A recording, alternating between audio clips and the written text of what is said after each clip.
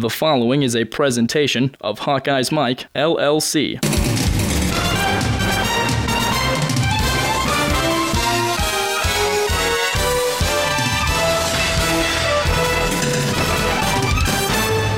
Pressure up the middle. Stanley, oh, he's got him wide open. Smith-Marsette down the sideline and into the end zone. Touchdown, Iowa. Stanley avoids the pressure and hooks up with Smith-Marsette for a 60-yard score. Sargent just gets an arm on that blitzer, gives it enough time, and you got to credit Nate Stanley. He goes to scramble. I thought he was going to run, but he kept his eyes downfield. Iowa tried to extend their win streak against the Gophers to 4 games, looking good early. Hello, everyone. This is John Patchett, and welcome to the football show from Hawkeyes Mike. This is our new Reporter's Notebook podcast featuring Scott Docterman, who reflects on the Hawks' win at Minnesota and previews this week's Iowa-Indiana game. And you'll hear from the head coaches in this coming Saturday's game, Iowa's Kirk Ferentz and Indiana's Tom Allen. This Hawkeyes Mike podcast is one in a series of our weekly programs, which include sports reporters Scott Docterman of The Athletic and Steve Batterson from the Quad City Times, former Iowa kicker Ron Coluzzi, and our own Tyler Chummeland and Jack Bransgard. The Iowa-Minnesota game highlights are courtesy of BTN with announcers Brandon Gowden and Glenn Mason. We very much appreciate it and thank them. How many things have you touched today? Ooh, a puppy. How many places have your hands been? Ooh, a keyboard. 24-hour hand sanitizer protection just makes sense. Prefens, a silica-based hand sanitizer, protects your hands all day. Stays on up to 10 washings. Moisturizes, alcohol-free, and safe for the kids. So go ahead, touch anything and everything. Ew, a toilet. Prefens, keep your hands germ-free all day.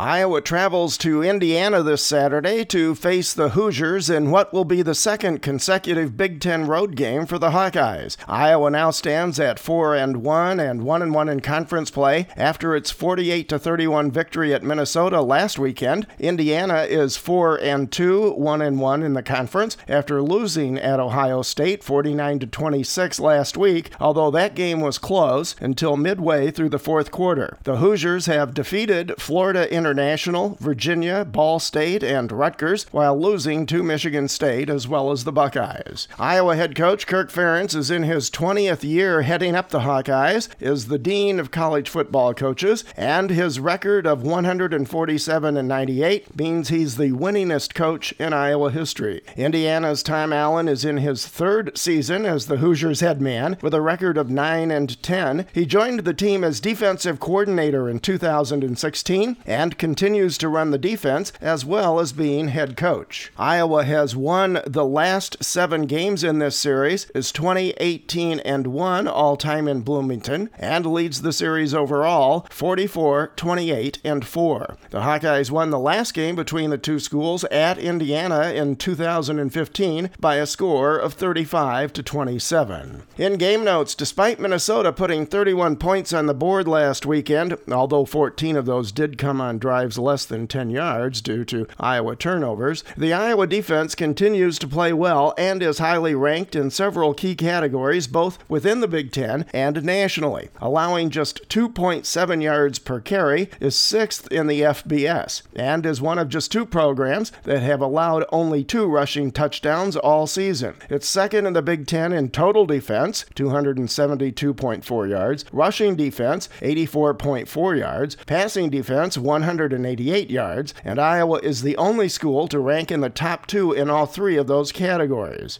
The Hawkeyes are third in scoring defense, surrendering only 16.6 points per game. The Hawkeyes have 18 sacks in the first 5 games. That's tied for second in the conference. Defensive end Anthony Nelson took over the team and Big Ten lead with 5 after getting 3 against the Gophers, and defensive end A.J. Epinesa is second on the team with 4, and that's tied for for third in the conference. Hawkeyes quarterback Nate Stanley's combined stats, updated now for the past 3 games, are very exceptional, especially for a QB in the Ferentz era. 60 completions on 90 pass attempts, a 67% completion rate for 879 yards and 8 touchdowns against 3 interceptions. Last week especially, at Minnesota, it appeared to be a breakout game for the wide receivers to go along with the normal impressive play of Iowa's tight ends, resulting in a more balanced and very potent passing attack. 420 yards of total offense against Minnesota, 314 of those yards were via the pass, along with 4 passing touchdowns.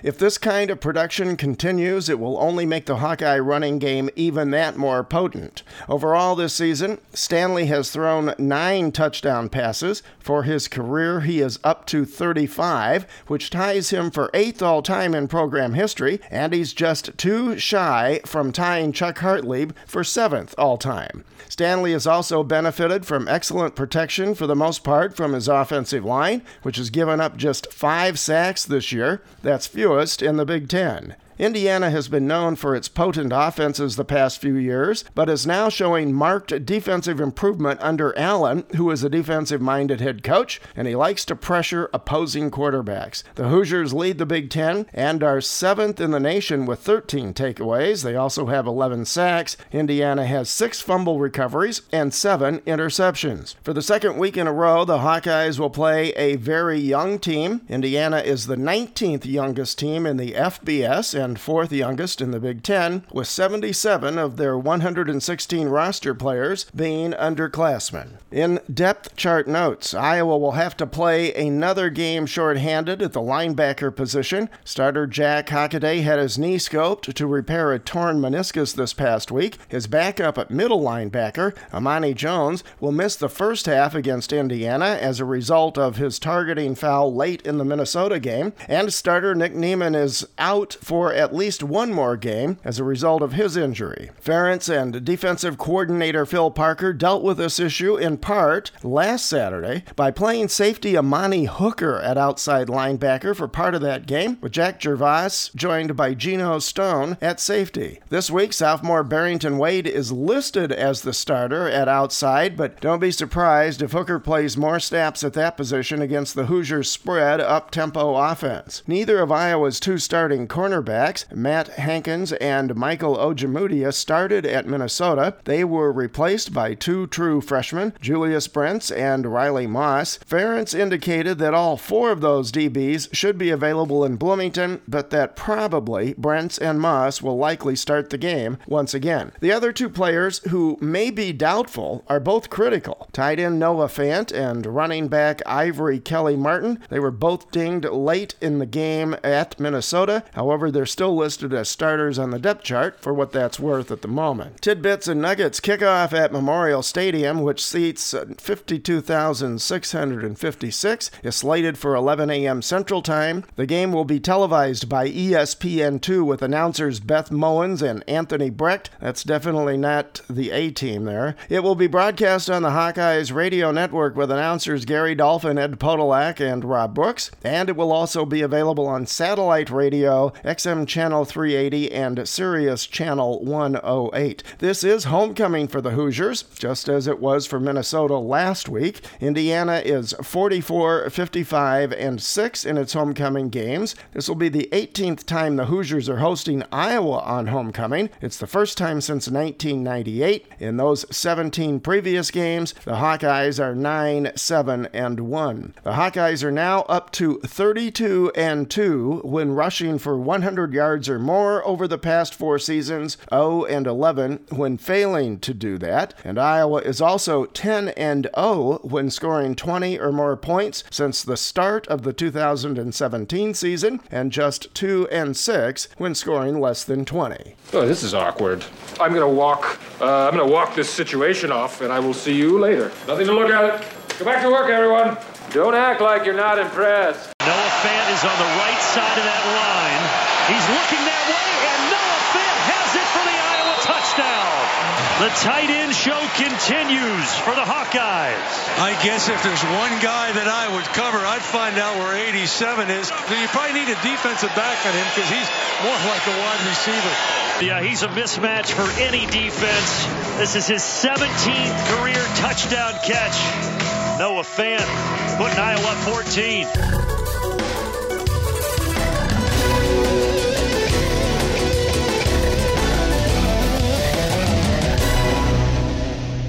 Let's hear from the head coaches in this coming Saturday's game. First up, Iowa head coach Kirk Ferentz, who discusses his team's second consecutive Big Ten road game this Saturday at Indiana and facing the 2018 version of the Hoosiers at Memorial Stadium in Bloomington. Facing Indiana, get another big test for us, another road trip against a tough team. We're on the road and another homecoming as well, so some parallels there. Coach Allen's teams, I think when you look at them, they play hard. Certainly they give great effort, and I think they're really a well-coached outfit. They've got good coaches on both sides of the ball, special teams included. And then, they really reflect his personality. I think they play with energy. They, fight hard and really have a lot of enthusiasm out there. And it's ironic or coincidental, I guess. I think it was our bye week last year, flipping the channels a little bit, and saw them playing Michigan at home. I think it was in October. Go back and look it up. But that was really my first peek at them with Coach Allen there. And that effort they gave that day was really impressive. It was a heck of a football game. Michigan eked out the win there, but it was a tremendous exposure to what his program is all about. And now when we watch film of him this year, really see much of the same, that kind of effort from the football team. So a little bit interesting thing there. Again, second straight road game for us. And I think one thing about playing in a conference, every road trip's a little bit unique. Last week we were in the city area, where we sat in traffic on Friday and things didn't run 100% smoothly. Road construction, all that kind of stuff. This week's a little different deal and, what have you. But I think that's part of conference football, certainly. But for our players, it's a learning experience. Some of our guys have been down there, not many. Last time we were there was 15. So we have very few guys on our team that have been to Bloomington. And all that being said, it's going to take us being really focused on that regard. Most importantly, we got to be prepared. We've got to be motivated and ready to go. I think, you look at this game, it's at the midway point for us. So we'll learn more about our football team, certainly. And we go into the game with some depth issues again, a little bit like last week. So, one more challenge for us there. Ferentz, who joked post-game after Minnesota about it being everyone against one when the decision was made to call the swinging gate fake field goal, was asked about that decision-making process on a call like that one. I was just trying to add to the stereotype, that I've kind of been typecast, I think, over the last 19 years. But no, that's one thing I think about having a staff that we're very communicative, and I do try to listen really intently to what everybody has to say on the staff. And it wasn't just LeVar. I mean, LeVar was responsible for putting that play in, and we've been working it for weeks. But it also, the other guys have to be on board too. I think it's not that you're always going to have a consensus, but I like to listen to what the coaches are saying, and we want to try to give ourselves every opportunity to win. So if I hear enough people saying things that makes me really pay attention and listen a little bit, then I'll definitely consider it. And it just we felt like that was a perfect spot for it, and we talk about those things during the week, kind of rehash it on Friday when we kind of close the week out. And but I think there was a consensus there. We felt good about it, and much like last year. And then you just got to. And then the other part, you have to get the right situation because it wouldn't work in every situation. Not that our prognosis is always correct, but at least we had it kind of limited down to a couple situations where it might be a good time to call it. Still get sound execution, and the guys did a great job with that. That's the biggest thing. Ferentz discussed the importance of position versatility in his team's defense, especially at linebacker and in the secondary. Part of it this year especially is just the fact that we graduated 4 senior linebackers. So last year we lose a guy. Ben slid in, and Kevin Ward played. And Kevin kind of played the way Hooker was playing Saturday. Kevin was out in space more in that ball game, but just having that position flexibility. But we graduate 4 seniors, so we got a void to fill there. We felt pretty good about Gino in the out of season. We liked what we saw of him in camp, like what we saw last spring. So you're just constantly evaluating your roster and looking to see who gives you the best chance. But the good news is, Nick was playing well before he got injured. So, we feel like we know a little bit more about him right now. We know know more about Barrington today than we did a week ago, and that's all positive too. And you just kind of you keep an open mind to what we're doing. What we're doing defensively is not dramatically different, so it's not like we're reinventing. But the other point of your question is speed. I think is really important, and I remember I felt that way. I think Jimmy Johnson really kind of taught everybody that back when he rose to prominence, especially at Miami. But he did a good job everywhere he's been. But to get more speed on the field, I think it's a game. If you can't run on defense, you're going to have a hard time being successful. And Kirk was asked about recruiting emerging star tight end T.J. Hockenson. I'm just laughing. The first thing I think about was his haircut. And I mean, with all due respect, I shouldn't talk about appearances, right? I had long hair too at one point in my life. I think that was well documented, right? So anyway, he'd probably laugh at mine. In fact, he probably has. So, the first thing that caught our attention was his production, both on the football field but also on the basketball court. His story's not the same but it's a little bit like Ike Bacher. When Ike came down, we asked him to come back with pads on, and he couldn't block anybody, but his attitude was really, it showed, in camp. And TJ the same way. They really didn't ask him to do much blocking in his high school program for good reason. I mean, he was catching 8 million balls, but it was really apparent that, that wasn't going to be a problem with him. It's just a matter of time and development and all that. Comes from a tremendous family, and, he's just a great guy. He's got a great attitude, really positive, and again, we're in a really good situation. We got 2 good tight ends that really can help our football team.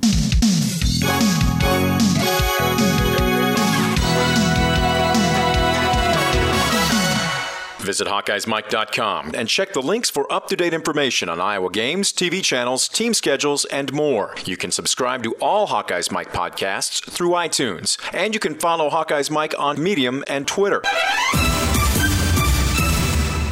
Next, we hear from Indiana head coach Tom Allen, who provides his overall sense of this year's Iowa team. Got a great opportunity, great challenge ahead of us with the Iowa Hawkeyes coming to Bloomington this weekend. A very well-coached football team, very big and physical, everything you expect from an Iowa football team. Great defense, especially in the box. Defensive line's long, big, strong, and they really are very stingy. Don't give up a lot of big plays. Very, very disciplined. Offensively, they've really expanded their passing game. Stanley's a great quarterback, big, physical, 6'4", 6'5", 245-pound guy. Physical backs, big offensive line, best tight end core we've gone against. Very, very talented tight ends and receivers that are making more and more plays each week. So they got a big win last week on the road and did a lot of different things to get that win. And so going to be a great challenge for us, and welcome Coach Ferentz and his staff to Bloomington. I know they're always do a great job. Allen was asked to assess his Hoosiers midway through the season. I think that when you kind of go through and you break it down in components and different games, and when you have a young team and you have a team that's trying to figure things out, you go through the first half of your season. There's certain games that certain sides of the ball draw confidence from, no matter what the outcome is. And I think we've seen both of that. Where offensively, we've had a chance to do some good things at times and draw confidence from that. And defensively, grow and develop and draw confidence from that. And our special teams continues to get better and better. I think that, I was concerned in the beginning about us stopping the run, defensively. And that's continued to grow and improve and played against a very good running offense. And that's Ohio State's prime objective is to run the football first. I know they have all these athletes that they try to get the ball within space. I get that. But to hold them to 3.2 yards a carry and 48 attempts is a big step for us. And then being able to, establish the run game and do things we need to do and throw the ball down the field more offensively and seeing us do things like that. So to me, you kind of get both sides have shown spurts of that. And it's all about the last half of the season now is about bringing those two together and playing your best collective football, offensively, defensively, and special teams, all three phases working together to create the kind of outcome that we want. So to me, I think what I've seen is segments come, segments shine, segments need work, and then let's get all three of those together working in unison to create a team win. Allen discusses his defensive philosophy of trying to make opposing quarterbacks as uncomfortable as possible behind the line of scrimmage. And that's the key. And I don't care what quarterback it is and how talented he is. Pressure affects everybody, and getting someone in their face and making them move around. And it's like I said, it's even hits, it's movement, it's don't let him get his feet set and be able to have a direct line of sight to his receivers, getting people in those windows, getting people in his space, move him, tackle him, hit him. And so, you gotta, it's the two-edged sword of you do that with blitzes, okay, and you can't blitz every snap, and so you try to change it up and try and get pressure with 4 at times, sometimes 3 with a spy, or however you decide to make that combination work. And we're working so hard to try, because you see it when we get the pressure, you get a different result. When you got time, and a lot of quarterbacks are really good when they got time, especially at this level. They're all going to be good if they have time, in my opinion. So the guy this week's no different. Even the guys that aren't true runners, these guys are athletic enough to get first first downs or escape a little bit enough to make you pay if you don't stay disciplined in your rush lanes. And so it's ways for us to continue to attack protections and to continue to, whether that's with four-man pressures or with our blitzes and create overloads and try to do those kind of things, which is what we try to do each week and get a beat on that. And so it's a never-ending process, and to me I think for me, when I think about defensively, I like, hey, I'm going to score on defense. Yeah, get those interceptions and go score, and just create that momentum that kind of play, creates for your team. And even, talking to the guy when they got those interceptions, hey, right now, it's a great job getting the pick, great pressure. Okay, now you get that interception. Go be a lot of these guys played running back in high school or receiver in high school. Go be an offensive guy once you make that pick and go score the football. So we'll work hard on that as well. How we attack that and everything. So I just think it's a never-ending process of continuing to create pressure, and we need to get more sacks and more pressures, and that's the objective each and every week. And we gotta keep working hard at that. And Allen talks about Iowa's emerging offense, which put up 48 points at Minnesota. This is going to be my first time playing against Iowa as a coach, and so I don't have any personal experience, but you obviously watch a lot of film and go through. And I just think that they utilize their tight ends extremely well. They catch a lot of balls. You look at the stats, and they lead their team in catches and really long, athletic, tough, and they put you in a lot of conflicts of run pass. So you get more play action, and they'll get in the gun and they'll spread it out. They'll go empty and they'll do all those kinds of things. And they got a big, strong arm quarterback that can make all the throws.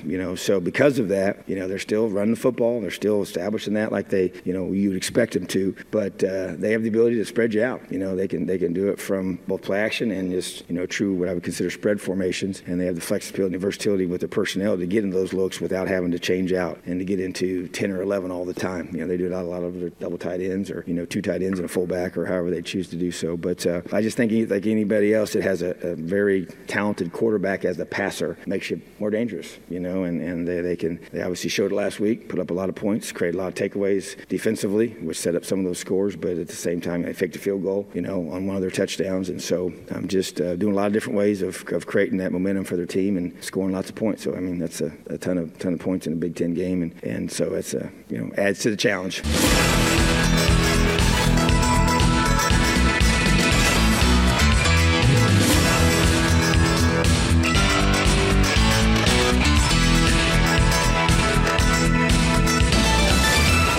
Are you or your local Iowa company looking for a new roof or sheet metal work? T&K Roofing and Sheet Metal specializes in low-slope commercial and industrial roofing and sheet metal. Building strong and safe in the Midwest for over 50 years, T&K Roofing and Sheet Metal, located in Ely, Iowa, just south of Cedar Rapids, provides strong, expert customer service and the best quality fit for you, their customer. For a free estimate, give T&K a call at 319-848-4191 or toll free at 1-800-383-7663. You can also visit their brand new website at tkroofing.com. T&K Roofing and Sheet Metal, your home for all your low slope roofing systems. Give them a call today. Again, 319-848-4191 or toll free at 1-800-383-7663.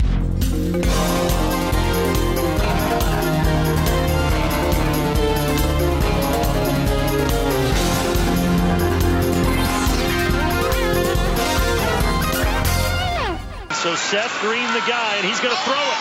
He's going to throw it deep. And he's going to have it intercepted by Julius Brents. How about the true freshman quarterbacks for Iowa? Riley Moss had the pick earlier, and now Julius Brents, the freshman from Indianapolis, the interception there.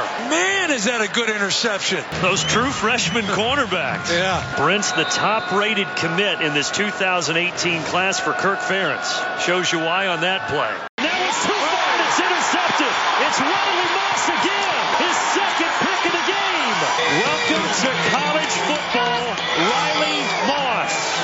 What did I tell you the whole game? Don't worry about these freshman corners. This is just a pass that's thrown up for grabs, let's face it. As soon as old Moss gets his hands on the ball, so I've been dreaming about this. Give me some blocks, get me in the end zone. Time now for our weekly Reporter's Notebook feature this week with Scott Docterman. You can read Scott's articles online at theathletic.com/team/Iowa-Hawkeyes. You can also follow Scott on Twitter at Scott Docterman. Scott reflects on retaining Floyd of Rosedale for the fourth consecutive consecutive year, and he previews the matchups in this Saturday's Big Ten game at Indiana, and we talk some Big Ten. We welcome Scott Docterman back for our Reporter's Notebook segment this week, previewing Iowa and Indiana. But before we do that, as usual, reflections on the Minnesota game, the win for the Hawkeyes. I heard one person say it's probably the closest blowout you'll ever watch. 48 points for Iowa and 31 for the Gophers, and Floyd stays for the fourth year in a row in Iowa City. Yeah, I mean, 48 points for Iowa, I think, is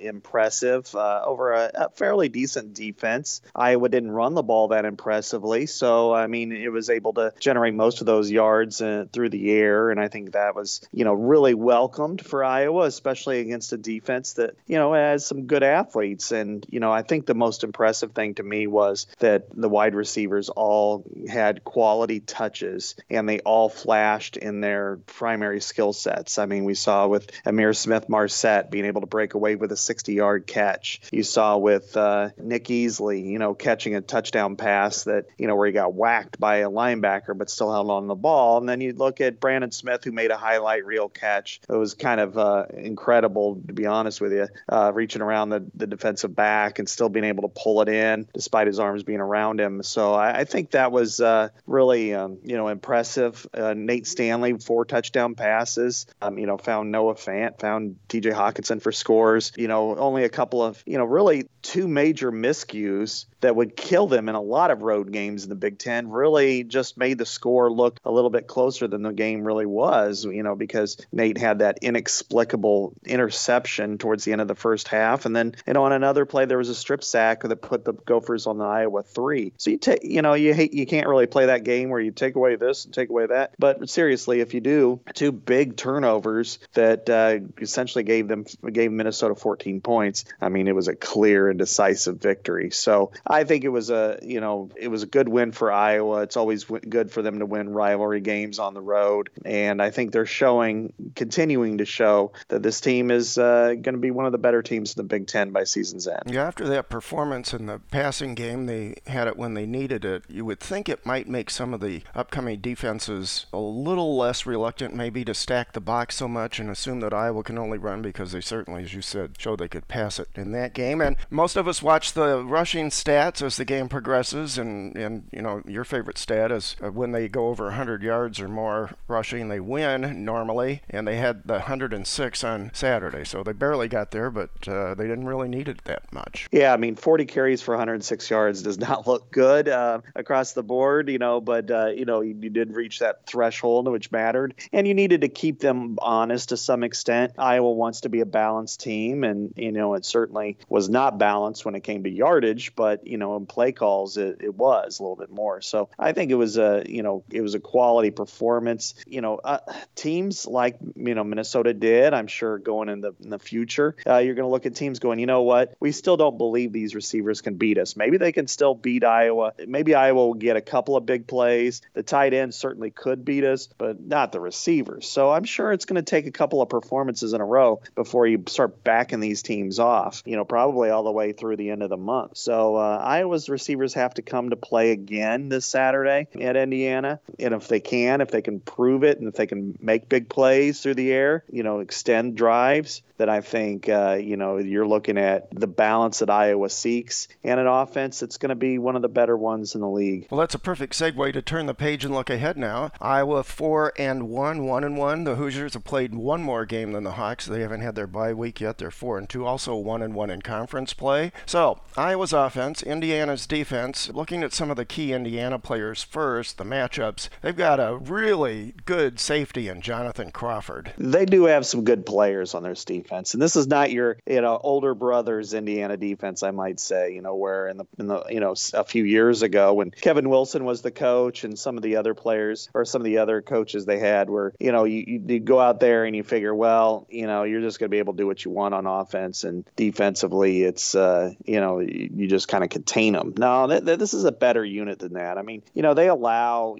about 370 yards per game, and when you consider who they've played, Ohio State last week, they played Michigan State, that this is a team that is capable of holding down teams. They've got some good players in the back end. They're an aggressive unit. They cause some turnovers, which which leads to their +4 in turnover margin. So I think this is a unit that can cause some problems. I mean, their rush defense, is modest at 157 per game, but they're still pretty, stout. Now, where they are most stout is in the red zone. I mean, when opponents run in the red zone, they 25 carries for 40 yards, and the longest is an 11-yard run. That tells you that when it gets close, they are the kind of classic bend but don't break defense, especially in the red zone. So you've got to be careful against this team. Now, what Iowa has done really well this year is Nate Stanley in third and medium, let's say, third and, between 7 and 9 yards. The Hawkeyes are, 15 to 20 for 277 yards and generated 12 first downs on those 15 completions. So 7 of them have been 15 plus yards. That tells you that they are comfortable in that environment. And when you got a team like Indiana, you've got to hit those passes. So I think Iowa is capable of scoring. Iowa is better along the line of scrimmage than Indiana's front wall is. Sometimes we build up the opponent. Indiana's a good team. I don't think they're better than Iowa State. I don't think they're better than Wisconsin. And I would say they're just slightly better than Minnesota. So I think Iowa's got a clear advantage in this situation. The 3 seasons since Tom Allen became head coach, their defense has improved every year. He's a defensive coach, his background, but they have 13 takeaways already. That's the most in the Big Ten. They've got 11 sacks by 9 different players. And as you pointed out, he likes to emphasize keeping the opposing quarterback uncomfortable and moving around as much as possible with their pressure. And that could also be a challenge for Iowa, is trying to keep up with who's coming and from what position. But they did see that a little bit with Iowa State, with Wisconsin. Both those teams. Even Northern Illinois was that way. So with Iowa's allowed only 5 sacks this year, and that's down from even a couple of years ago it was 30 sacks. So their pass protection is so much better now than what it was. So I think if Iowa can continue to maintain that and give Nate Stanley some time, he's gonna pick apart this Indiana secondary. Nate Stanley's stats over the last 3 games are pretty, I don't know if you want to call them spectacular, but they're really, really good. I mean, those 3 games, he's 60 passes, completions, 90 attempts, 879 yards, 8 touchdowns, and 3 INTs. Those are pretty impressive numbers for an Iowa quarterback traditionally in the Ferentz era. It is, no doubt about it, and especially how far he's come from the first 2 games where we were really starting to question, in some ways, is this the guy? We thought he would be good, but, he really was not playing well in the first 2 weeks. And part of that, you got to give credit to Iowa State. They were tremendous against Iowa, on defense. But then part of it was Nate Stanley I think I documented in the Iowa State game, he had 9 bad passes, short hops, behind receivers, that sort of thing. He looked like he was aiming the ball. So I think, what he's done is he just seems to be more relaxed, less pressured. He's had some errors, no doubt about it,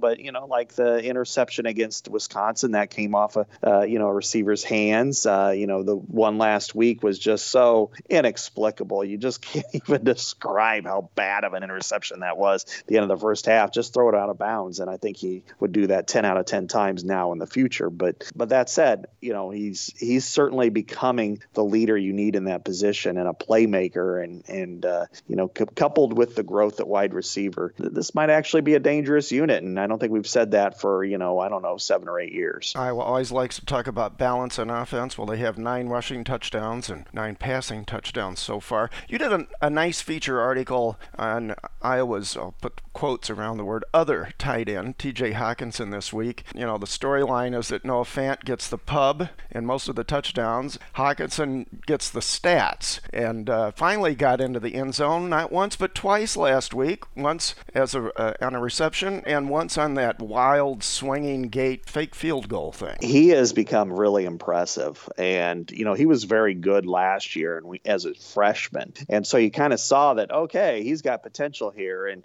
but you kind of wonder out of your mind a little bit, is it because Noah Fant's the other tight end and they can't look at him very closely? No, he's really good. I mean, he's an above average blocker, which says a lot because he came from a small Iowa high school and didn't do much blocking. He was he was the best player on the team, so they decided to just throw it up for him, and and that worked well. I would say with about almost 4,000 yards receiving, but he's got maybe one of the best set of hands that Iowa's had at that position group. Him and Henry Krieger-Coble, and I'd put in that category. But he's a great athlete. He's almost in the same category as a lot of the best ones. A Dallas Clark or Tony Moyaki. So he's a complete tight end, and he's just a sophomore at this point, and he can do so much for you that he's a weapon, and he's actually getting more snaps than Fant is, which is causing a few little issues with the Fant family. But that said, it's he's a weapon, and he's somebody that every team has to be cognizant of, because he's going to be that guy on third down and 5 or 8 that Stanley looks for. And if the ball's anywhere near him, he's going to catch it. He doesn't drop passes. So I think this is going to, he's a, that underrated type of player that no longer is going to be underrated. Are the wide receivers actually getting better, or is it Stanley having more confidence now because he's looking for them, not just the tight ends, which I think was happening earlier in the season, or is it sort of both of those things? Oh, there's a little bit of both, no doubt about it. I mean, you look at Stanley and on finding these guys, and they try to say, look, in practice, Brandon Smith makes incredible plays at least once a practice, so it's not unusual for him to make a catch like that. And I saw him a little bit in high school, do those types of things, and it's just a matter of can he do it and translate it over the field. And I think what we saw last week was yes, he can do that. He's getting more open.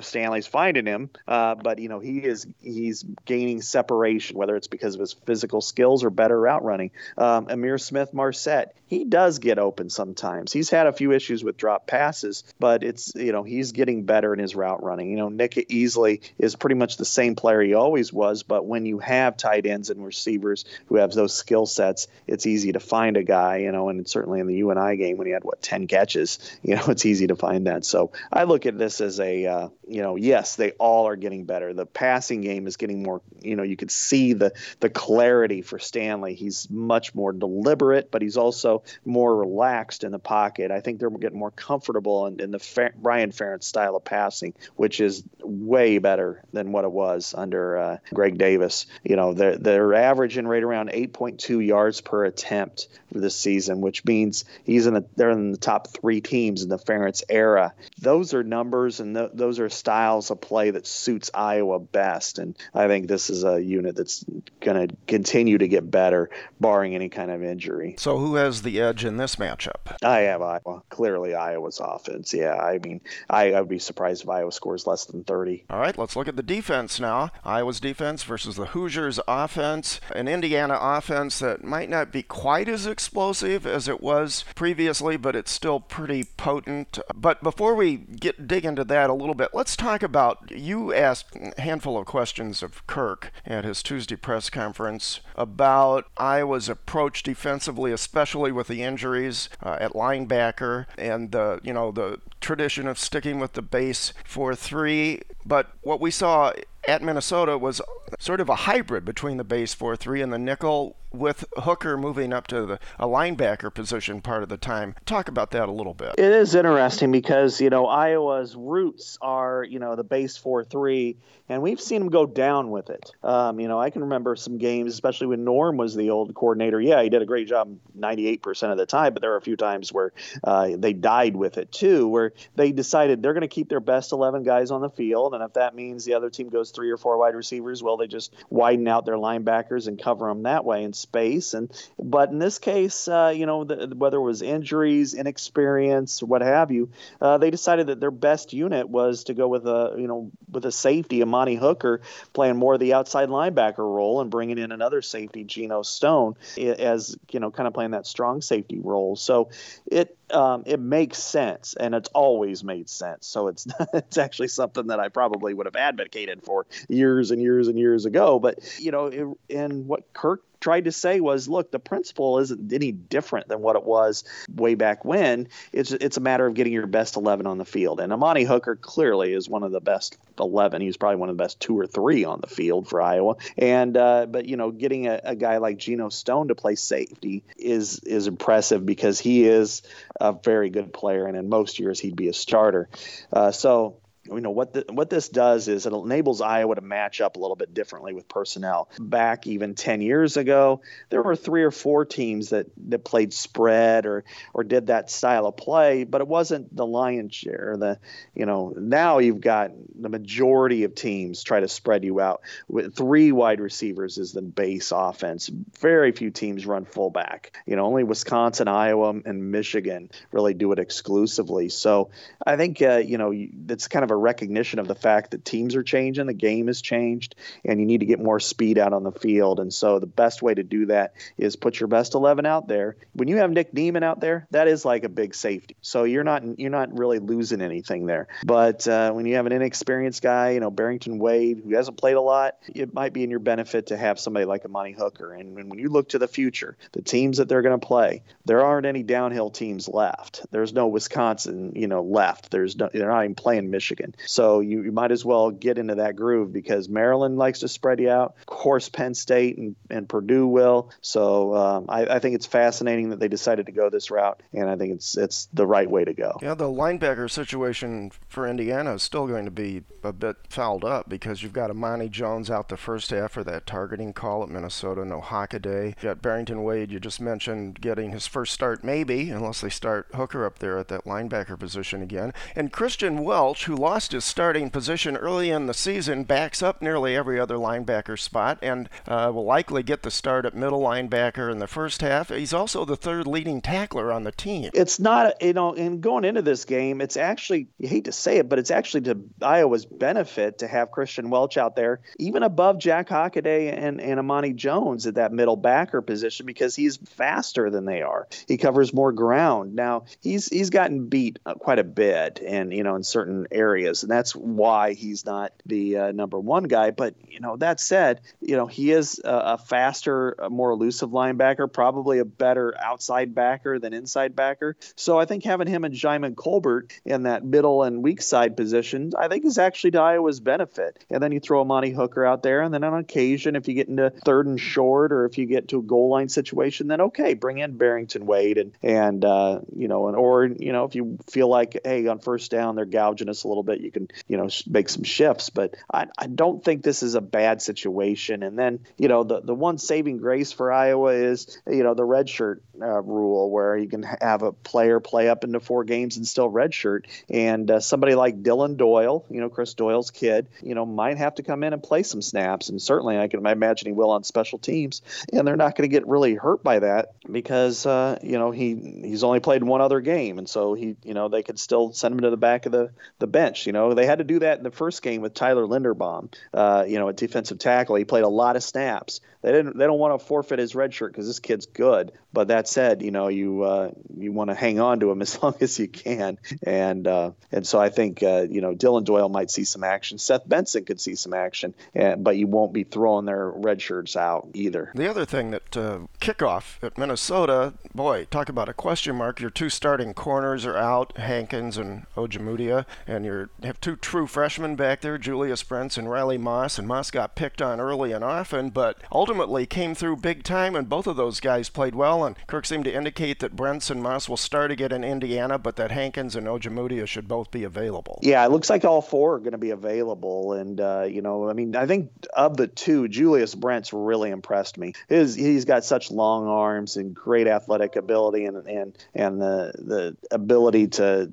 really disrupt the passing game. I mean, he's 6'2". He can, just do so many different things that I think you need that guy on the field. Iowa needs him to play. Riley Moss did a lot of nice things too. He got picked on early, as you mentioned. He fought through it. He competed, and he made some plays. He had 2 interceptions, and in his first game as a starter, as a true freshman. That's pretty impressive too. I mean, these guys look like they're the future. That said, you want to get Matt Hankins on the field if he's healthy. He's the best corner they have, and very physical, but also great ball skills. He's done some good work there. Now, I would argue that I think Brent's, probably Moss, might be a little bit more of an upgrade over Ojemudia, but if Matt Hankins is available, you got to play that guy because he's really good. Iowa continues overall to have really good defensive stats in the Big Ten, and even nationally, they're 18 sacks. That's tied second in the Big Ten. Anthony Nelson now has moved ahead of A.J. Epinesa with 5, Epinesa with 4, Hesse with 2. This is going up now against a very good dual-threat quarterback in Peyton Ramsey, who spreads it all over the field to a slew of receivers. They've got 7 players who already have touchdown catches. Yeah, this is a dangerous offense. This is not quite – this has the capabilities to be explosive. It's not quite in the same vein that they've had in the past with guys like Cody Latimer, in there. But, they've got some players that are, challenging to defend. I mean, as you mentioned, Peyton Ramsey is a dual threat guy. He completes passes at a 67% clip. Last week he threw for 322 yards and 3 touchdowns against Ohio State. So, this isn't just some easy unit to face. Plus 2 different receivers, Jay Shun Harris and Nick Westbrook both had more than 100 yards receiving. So there are a lot of challenges associated with Indiana's offense. And then you throw in, true freshman running back Stevie Scott, who's built like a bull. I mean, he's built like a bigger, he's kind of like, my best guess is probably like LaShawn Daniels, just a really big physical running back. And so, you've got a lot of issues there to deal with. And, and Indiana can score. But then you look at how they played against, Ohio State, and you think, okay, this could be a challenge. But then, they only did score 24 against Rutgers and 21 against Michigan State, who's obviously pretty good. And then 20 against Virginia. So I think they're capable of doing some good things. You have to be, if you're Iowa, you have to play sound, you have to tackle, you have to be in the right gaps, all of the smart things. But they also have a kind of an anecdote offense for Iowa's style of defense, which is, bend but don't break. Well, they've got, quick passing, good running back. They've got the ability to we'll just continue to take 4 and 5 yards per play and kind of put you on your heels a little bit. Yeah, Scott averages almost 5 yards a carry and has 4 touchdowns. And the other wide receiver that you didn't mention yet is their 6'4" redshirt junior, Donovan Hale. He has the most touchdown receptions with 4. So looking at this matchup now, who has the edge? I'll go slightly Indiana on this one. And, again, I think Iowa's line of scrimmage is much superior to that of Indiana. I think Iowa can be very disruptive up front. Now, but the problem is, the back 7 with their injuries, with the, can Iowa slow down, disrupt, or, take the ball away? And, Indiana's proven that it's good enough and capable enough to really do that to any kind of defense. So I would give Indiana the edge here, but I don't think Iowa's going to get annihilated in this matchup. Quick glance at special teams. I don't know what jumps out at you. I think it's interesting their punter, Hayden Whitehead, is on the Guy Award watch list, and yet Colton Rastatter, which might be one of the surprises on the Iowa team this season so far, has better stats than Whitehead. Yeah, I mean, I don't know. Watch lists are not what I really look at anymore. I mean, because so many players get put on them. One thing I will say is Iowa's special teams unit really rebounded last week after what, was really tipped the scales towards Wisconsin a couple weeks ago. And that was, you look at there were no major screw ups. You look at a touchdown by, a fake field goal attempt. And then you look at Amir Smith-Marset with his kickoff returns. He's as good of a weapon in that position as I've seen in a long time. I mean, Desmond King was terrific, especially as a punt returner. I think Smith-Marset is perfect perfect in that role as a kick returner because he's so fast and he's got long strides. So when he hits that hole, and he's so quick that he can really go. And I think he's going to score a touchdown here pretty soon. It might even be this week. He had a really good return early in the first half. And then when Minnesota cut its deficit to 7 points, he brought back 149 yards that really kind of shifted the momentum again. And he was one tackle away from being a long touchdown. So I think right now, they kind of erased those issues from earlier. And if they continue, if they don't have any screw ups, I like Iowa in this one. I think Iowa's capable of doing some good things. Now, that said, Jay Sean Harris is a really good punt returner for Indiana. And Rastetter is going to have to use his rugby skills to an effect to try to keep him from returning many punts. Okay, before we get your prediction, let's take a quick glance at the Big Ten.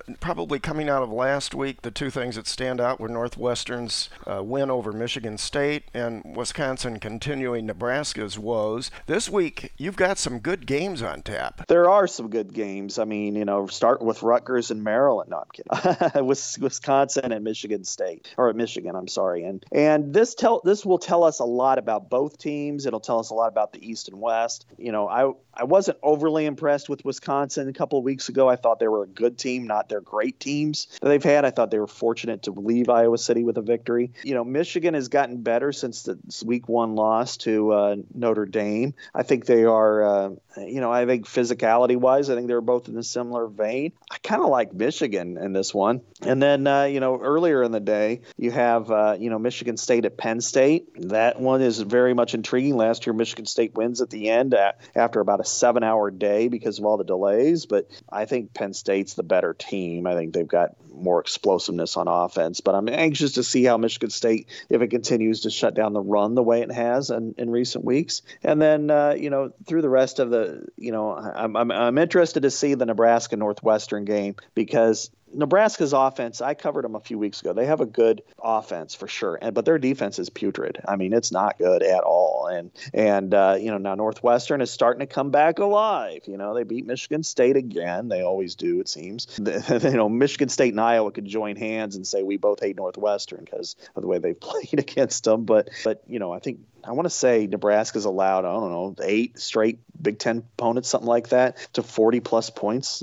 So I kind of think that might happen again. And so that one, though, will set the tone a little bit for Northwestern for me, because if Northwestern wins that game at home, it kind of says, you can't just overlook the Wildcats again. Everybody tends to do that. They lose a couple of games they shouldn't, and then all of a sudden they fade away, and then they bite teams. Well, I think this could be one of those games where it's going to be a challenge for Northwestern and Nebraska. I don't think Nebraska is that bad, but I don't think they're good either. Back to the game we're covering, Iowa at Indiana. This is an important game for the Hawkeyes because they have a chance still to, I think they'll be probably favored in every game for the rest of the season other than at Penn State. So what's your sense of this one, your prediction? Yeah, I mean, when it comes to predicting things, there are things that I continuously need to learn and reiterate. And one is never underestimate Northwestern or Iowa State.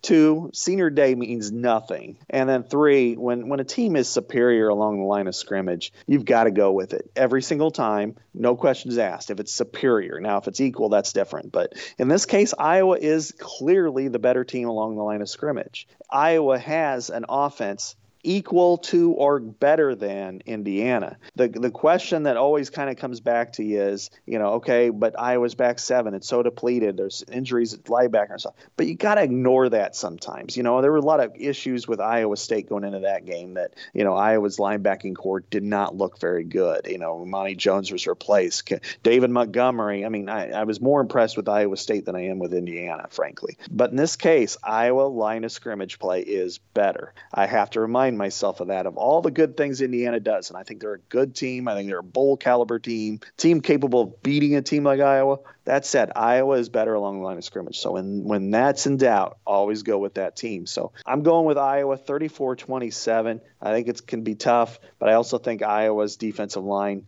pulls out some sacks in the fourth quarter and it ultimately wins the game. A man like you I'd follow into combat blindfolded, and I wouldn't be the first. Am I right, buddy? Let's take it a little slower. I don't want to wake up Bregman. You got to be impressed with this run defense of the Gophers. So much better than they were 2 weeks ago. Did he get in there? Yes. This time, however, Iowa pushes through with a rushing touchdown. Mekhi Sargent with his 4th of the season, first of the day. And Sargent may have just put this one in the left-hand column for the Iowa Hawkeyes as they try to make it a 4-game winning streak in this series. 6 touchdowns for Iowa in this game by 5 different players. The only man with 2 is Hawkinson. Kirk Ferentz and P.J. Fleck shake hands as Iowa makes it 4 straight wins in this series. 48-31 the victory. And Nate Stanley, 314 yards, 4 touchdowns as Iowa did it mainly through the air. Pulled pork sliders tonight in Iowa City and maybe some crisp bacon tomorrow morning as Floyd stays put on the side of the Hawkeyes. First Floyd of Rosedale back in 1935. What a tradition.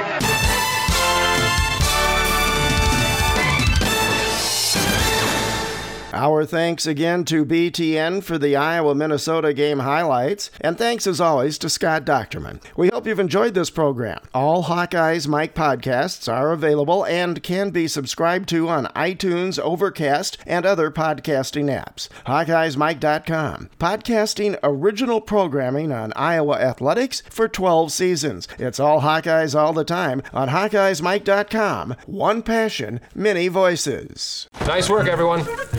Sharp broadcast. Really good. Everyone on the floor as well. Really a lot of hustle. I liked it.